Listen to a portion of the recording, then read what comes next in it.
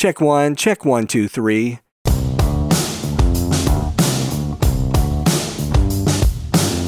Hey everybody, it's Michael Helms, also known as Michael the Sound Guy, and this is the Location Sound Podcast.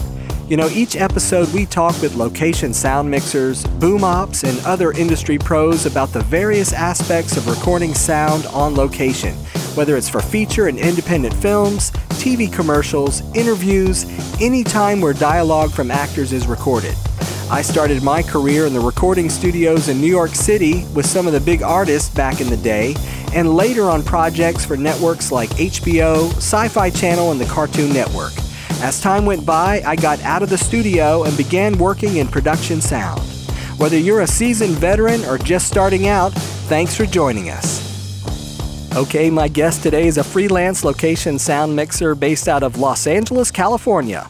Please welcome Stu Chacon. Hey, Michael. Thanks for having me on the show. Great to have you, Stu. All right, well, before we really get started, tell us what's your life looking like right now with the COVID-19 situation?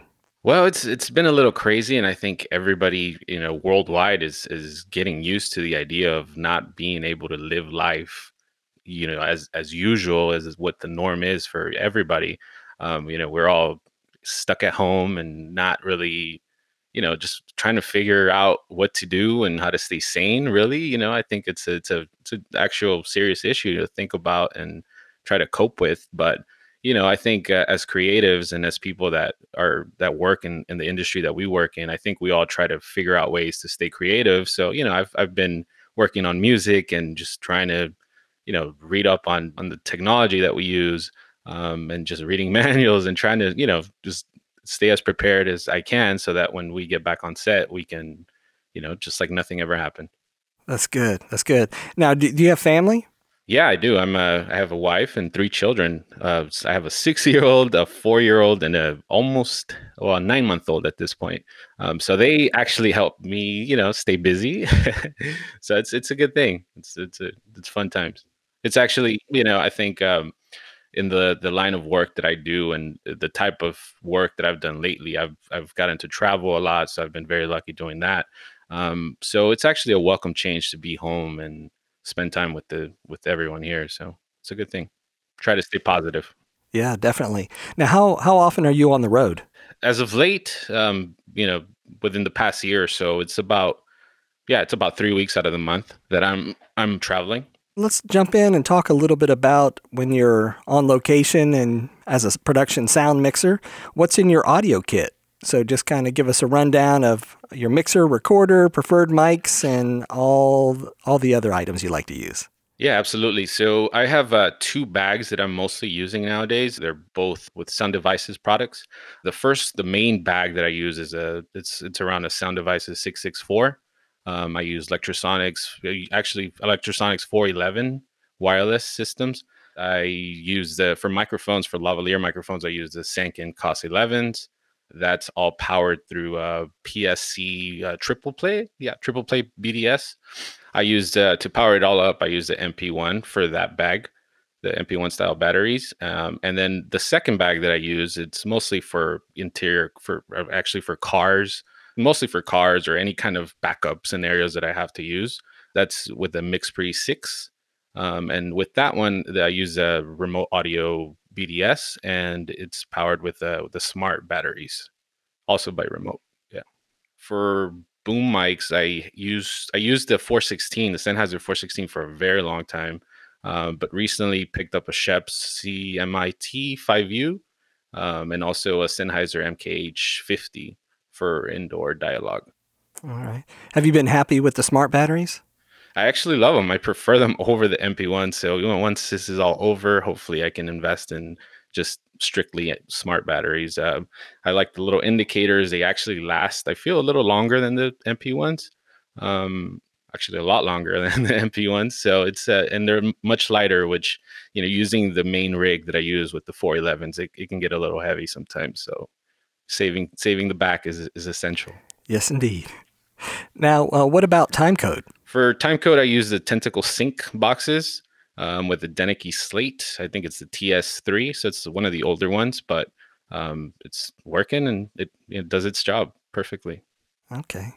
Now, when we first got started talking online, it was probably last year sometime, you were getting ready to go to Africa. So what project was that? That is for a show called 90 Day Fiance. It's the other way. It's a different franchise, one of their franchises for that show.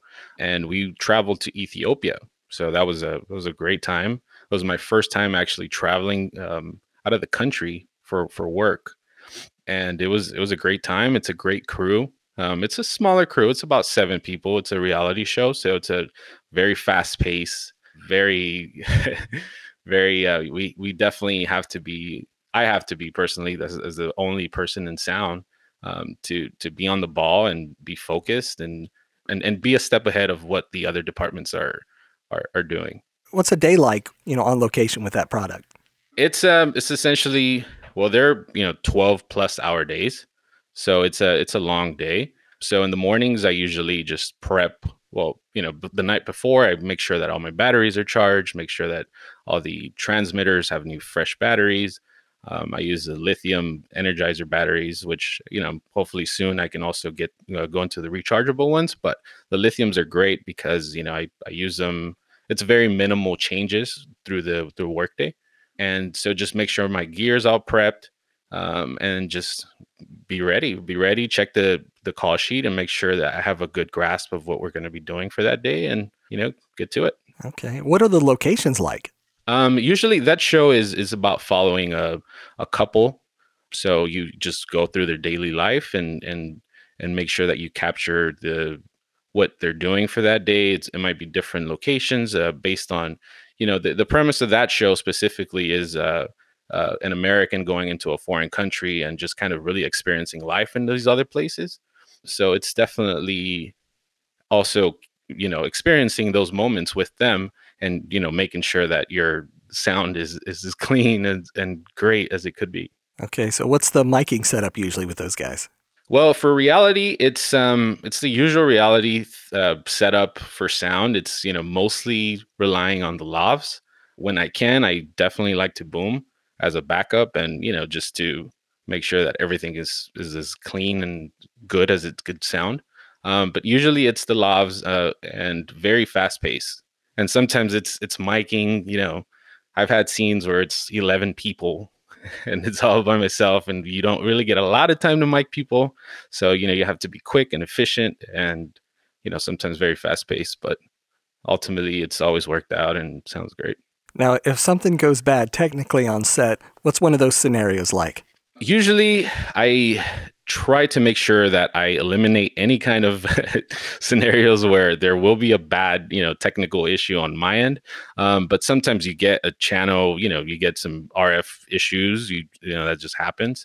And you have to, if it's something vital, if it's a scene that was very vital, you kind of have to make the choice. And, you relay the message, you tell the producer or the director, whoever's on set, and you let them know. And, you kind of leave it up to them to decide whether they think it's important to redo the scene or redo that bit, for example. Now, when it comes to coordinating frequencies overseas, what's the process for that? Well, since I use the 411s, it's just kind of scan. I like to scan at every single place every location that we go to right before. Sometimes it's a little difficult because you don't know exactly where you're going to go. You just kind of have a general idea of where you're going to go. So it's as soon as you get there, you just scan every channel depending on how much talent you have on screen at that one given moment, and you hope that you have a spectrum that's clean. Yeah, and different, I guess, different frequencies in Europe that you're dealing with. Well, actually, it's definitely the good thing about doing the travel work is that I've noticed the spectrum is a lot cleaner overseas than here in the United States, especially in Los Angeles where I work.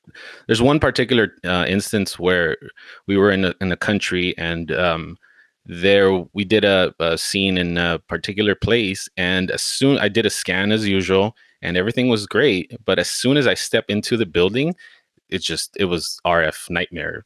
I had to rely on the boom for that particular moment. There was just no way that I can get around it. Every single channel just spiked, and I was like, "Oh man, what am I gonna do here?" But it worked out. Everything worked out. So usually that's the case, and it's very rare that that'll happen, but it's usually cleaner overseas than here in the US. You also were working in Amman, Jordan. Was that for the same project? Yeah, it's for the same show, and we got to travel to Jordan, and we were there about 3 weeks. And it was a great place. I loved it. It's a good thing that I feel very lucky to be able to do what I do. I get to experience and immerse myself in different cultures and kind of get a glimpse of how other people live, and it gives you a better insight into how things work, I think, overall. Okay. So what's a day like for this production? It's essentially, you get your call sheet the night before, and it's usually a morning call time at 8 a.m. or so, depending on what the events that'll happen during the day will hold. You meet in the lobby of the hotel wherever it is that you're staying, and then you hop in the caravan of vans, and you go and you mic the talent. Once I'm there, I mic them up. Sometimes it could be one person or two people, and sometimes you have like I said, 10 people that you'll have to mic in that moment, and sometimes it feels like you have 10 minutes to mic everyone, so it can get a little hectic, but then you just follow the action. It's essentially it. Okay. How many mics do you usually have live at one time? It's mostly 4 to 6. That's the norm. These particular scenes, the bigger scenes, you'll have 10 people, 11 people. So that's a lot of 411s, and a lot of channels that you have to focus on. But it usually works out really great.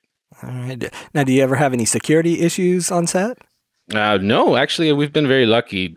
Some of the other crews on the show I've heard have had issues with problems with other people, just trying to really try to see what's going on with the with the crews that are going on, because in general, I think people are curious to see a bunch of cameras and a sound guy with a big pole and a furry thing at the end of it. So people are usually curious to what we're doing, but generally it's just they just stare and mind their business. So nothing crazy, no crazy stories here. All right. You worked on a TV series called Hot Ones. So tell us about that one. Hot Ones is a fun show to shoot. It's the premise of that is essentially, the host of the show will interview a celebrity or some sort of, famous person, and they eat increasingly spicier chicken wings. And it's a fun thing to watch. People have a hard time with spicy sauce, so you can imagine. The setup for that show is usually 2 booms up top, and then you just lob them up and hit record. I think with Hot Ones, the challenge of that show is usually it's pretty A-list celebrities sometimes, so you don't really get a lot of time to mic the talent. Once they step on set, it's like, okay, they're ready. We're ready to go. Mic them up. And you really have to nail the miking at, the first time and get it right. And that's a little nerve wracking sometimes, but you just have to trust that you make the right decisions and you prep before. You make sure that you trust your intuitions and know that you're taking the correct route as far as the miking. Okay. Do you have some go-to expendables you like when you're wiring talent in that situation? I think it just varies based on what you think somebody's going to wear. If it's a female talent, you have to make sure that, I've used the Hydamike bra clips. Those have worked really great. Sometimes it's a moleskin sandwich. Sometimes it's lately I've been using the LMC furry mounts. Those have worked really great. The Ursa mounts make really great. The little smaller mounts are awesome. So it just depends on what the talent is wearing. And, sometimes, like I said, working with people and not getting a lot of time to mic people, it's hard. But, I think generally you want to have in your kit, you want to have a good selection of options, which is important. Yeah, I was looking at a couple little teasers, I guess, online, and there was Shia LaBeouf and Will Ferrell and Kristen Bell and things like that. So it looked like a fun group. Yeah, it's definitely been fun. The most recent one was with Justin Timberlake, which was fun. So it was a good one. Well, what's the craziest thing that's happened with them eating this hot food? Sometimes you have the talent just really be in shock of how spicy these things are, and they just get up out of their seats and they walk around, and yeah, it's a funny thing to watch their reactions. I've actually, with the Shia LaBeouf episode, he actually at the very end like splashed milk on his face, and it was a great time. It was very funny. Now, are you guys getting to sample some of those hot wings after the fact? Well, some of the other guys in the crew, like the camera ops, they usually do try to sample, or they will sample it. I unfortunately will not. I'm not that great with spicy sauce, so I think I would probably struggle with like the first two, or one of the less spicier ones on the show. So I usually don't. You also worked on a show called Out of Bounds, a TV series. So tell us about what is that show all about? Out of Bounds was it's kind of a broadcast style sports show. It was a daily show that was online. It was with the ex NBA player Gilbert Arenas. He played for the Wizards mostly, and it was just them talking about basketball and other sports.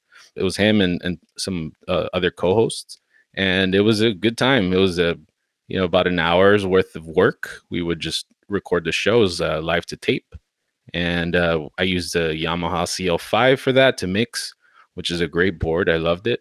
And yeah, sports show. All right. And just a typical miking situation there? Yeah, for that I used it was the Countryman B6. That's what the show went with. I made some suggestions, but that's ultimately what they decided to go with, and it was fine. Usually I noticed that depending on the miking, the B6s I think are a little more sensitive. So, some of the hosts on the show would generally get loud. So we just kind of have to make sure that they don't peak or overload. But yeah, it usually worked out really well.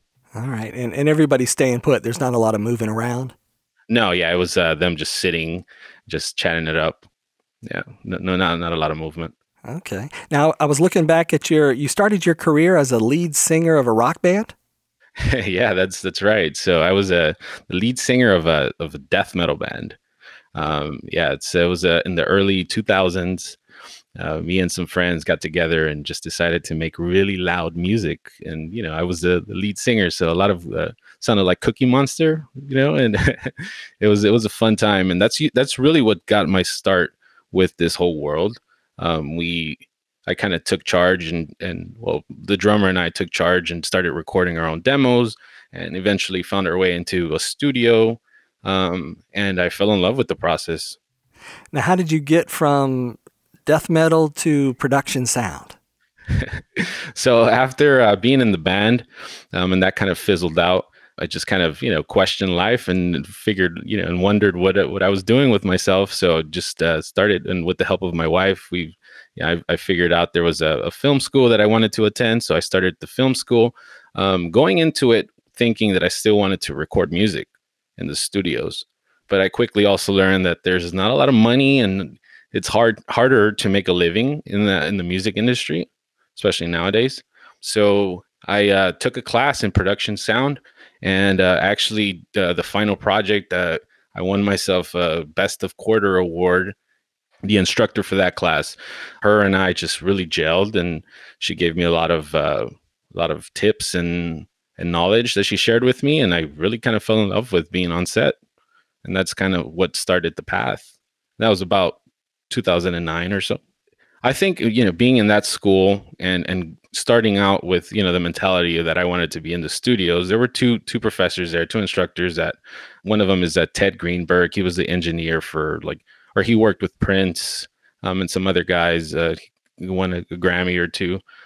Some other guy named Barry Conley. They're both studio guys, but they were really, really important in the beginning of my career to kind of teach me all the essentials and really teach me what audio is all about, as far as like the terms and the knowledge, the meat of what we do. So they were pretty important. Hmm. Well, out of all the projects you've worked on so far, what has been your favorite? I think my favorite, I've done a couple shorts. One of them is called Till Death. It was a small, indie short, but what was really cool is that I mixed it on set, but for post it went to Skywalker Sound, and that's it was a great honor for me to know and think about the fact that my sound is being mixed by some of these guys there. So I do a little bit of post as well. So it's very cool to know that I've had work that was mixed there. Oh, that's nice. All right. So, what was your worst on-set experience? You don't have to mention any names. You can just tell the situation. Absolutely. Yeah, I will never forget it either. I was doing one show. I was prepared. I made sure I was using, it was back in 2016, 2017, maybe. I was using an older model of a wireless system. And I won't say what what company it was. I was ready. Everything I scanned, everything was running great. The talent gets there, and it's one of these high profile talents.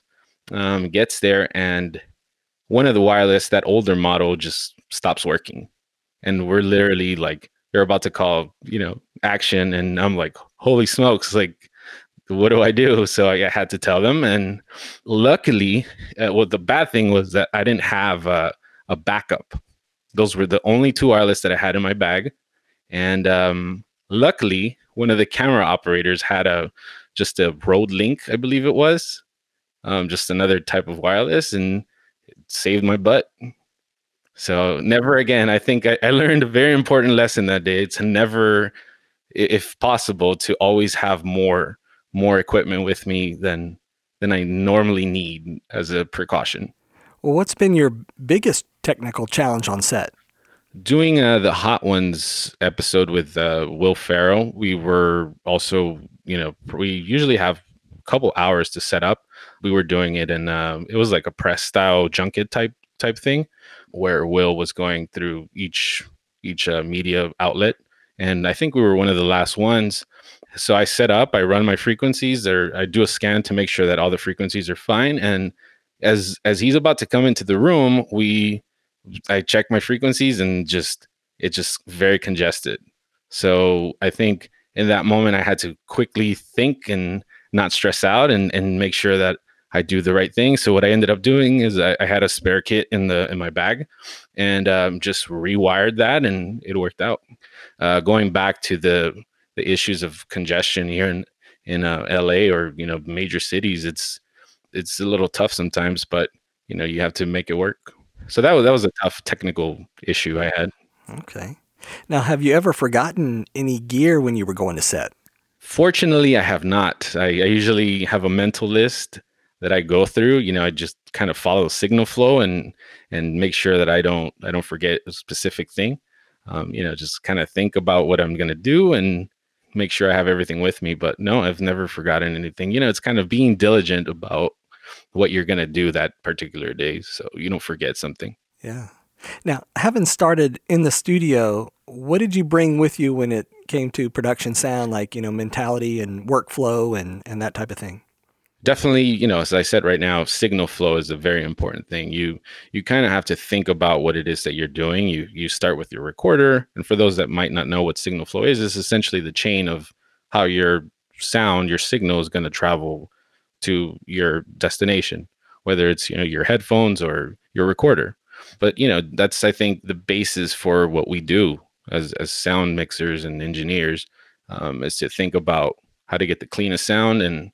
And so definitely, I think production sound is not as creative as working in a studio. And I think you have a background in the studio, so I think you might be able to agree with that.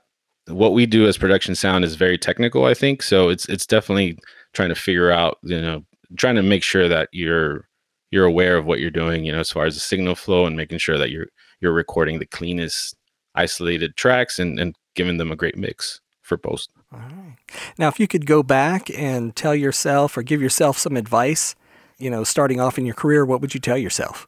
When I first started doing this, and when I was going through school and started working, doing smaller projects, I think I definitely was afraid to make the leap full time to follow this career path. I had a full-time job, non-industry related, and I was miserable. It was a corporate type, retail type job, so it wasn't something I was enjoying. So I think if I were to tell myself, what I would tell myself is to just not be afraid, and just make the leap a lot sooner than I did, and do this full time. Do this sooner, full time. I wonder how many production sound mixers went full-time this year saying this is going to be their year. Then this whole quarantine thing, freeze of the industry happened, and I'm curious. It's a great point. And to all those guys, I think it's scary. I think what we do as self-employed individuals and freelancers, it's you have to be hungry and follow and hustle and just stay committed, and things will bounce back. Hopefully sooner than later, but things will bounce back. And just keep at it and try to figure out your craft and get better at it. And we'll there's space for everyone to work, and keep at it. It's the best advice. But yeah, definitely it's a scary thing to think about, somebody making the big jump to doing it full time and having no work. If you could recommend for our listeners, some advice for, getting into production sound, what kind of path would you encourage them to follow? If I were to recommend, or if I were to give some tips to somebody that's starting out and wants to get into this industry, is to just, network, get on smaller sets, as far as like short independent projects, connect with, people in film schools, and really create friendships and connections with DPs and grips and some of these other departments. And eventually things will start picking up and you'll get a nice little Rolodex. And, that's how you stay busy. Having a great attitude on set is key. You might be able to do your job really well, but if people don't like working around you, then you're not going to get a call back. So being a good person is key. Now, how do you get your next job? Do you use any of the online services? I signed up for a couple, but it's funny enough, I never really got anything out of them. And luckily, I've been very lucky where I can map out future projects that are coming. And it's all based on relationships that I've built through the years, whether it's a producer that's called me back or a DP. But that's really how I get all my work. It's just referrals and word of mouth. And Instagram actually has gotten me a couple of jobs. So I primarily use that as a kind of a online portfolio for all my work. Well, that's good. Are there any other projects you want to talk about that maybe we haven't discussed? There's a couple. I did a show for A&E called Psychic Kids. It was one season. That was an interesting show. It was essentially following some kids with psychic abilities around, and it was definitely an interesting time. I usually tend to be skeptical about some of those things, but there were some instances where, some things happen and kind of made me think twice about the whole subject. But, ultimately it was a great time, a great crew, met some great people there that I work with now a lot. So that's a highlight. Yeah, I think I would get a little concerned if some kid turned to me and started telling me stuff that nobody else knew. I'd be like, we're out. We're out of here. No, nothing like that happened. But, some things where we would go to, quote unquote, spooky places and, things with places with the ghost activities and whatnot. And some things happen there, different locations where, it just makes you scratch your head and like, how did that happen? Or it was fun. What's the best way for people to connect with you online if they want to find out more information about yourself? They can find me on Instagram. It's Stuchacon, Stu Chacon, just my name. And I'm usually pretty active on there and try to post as much as I can and, keep it work related and fun. So yeah, that's the best way. All right. Well, I want to say thanks to Stu Chacon for being on the show today. Thank you, Michael. It was fun. And I'd like to say thanks to everyone for listening. If you have questions or would like us to discuss a particular topic, email us at locationsoundpodcast@gmail.com. Please subscribe to the podcast and leave us a review. We're available on Apple Podcast, Google Podcast, Spotify, Pandora, iHeartRadio, Stitcher, and on your favorite podcast app. Until next time, remember, sound is half the picture.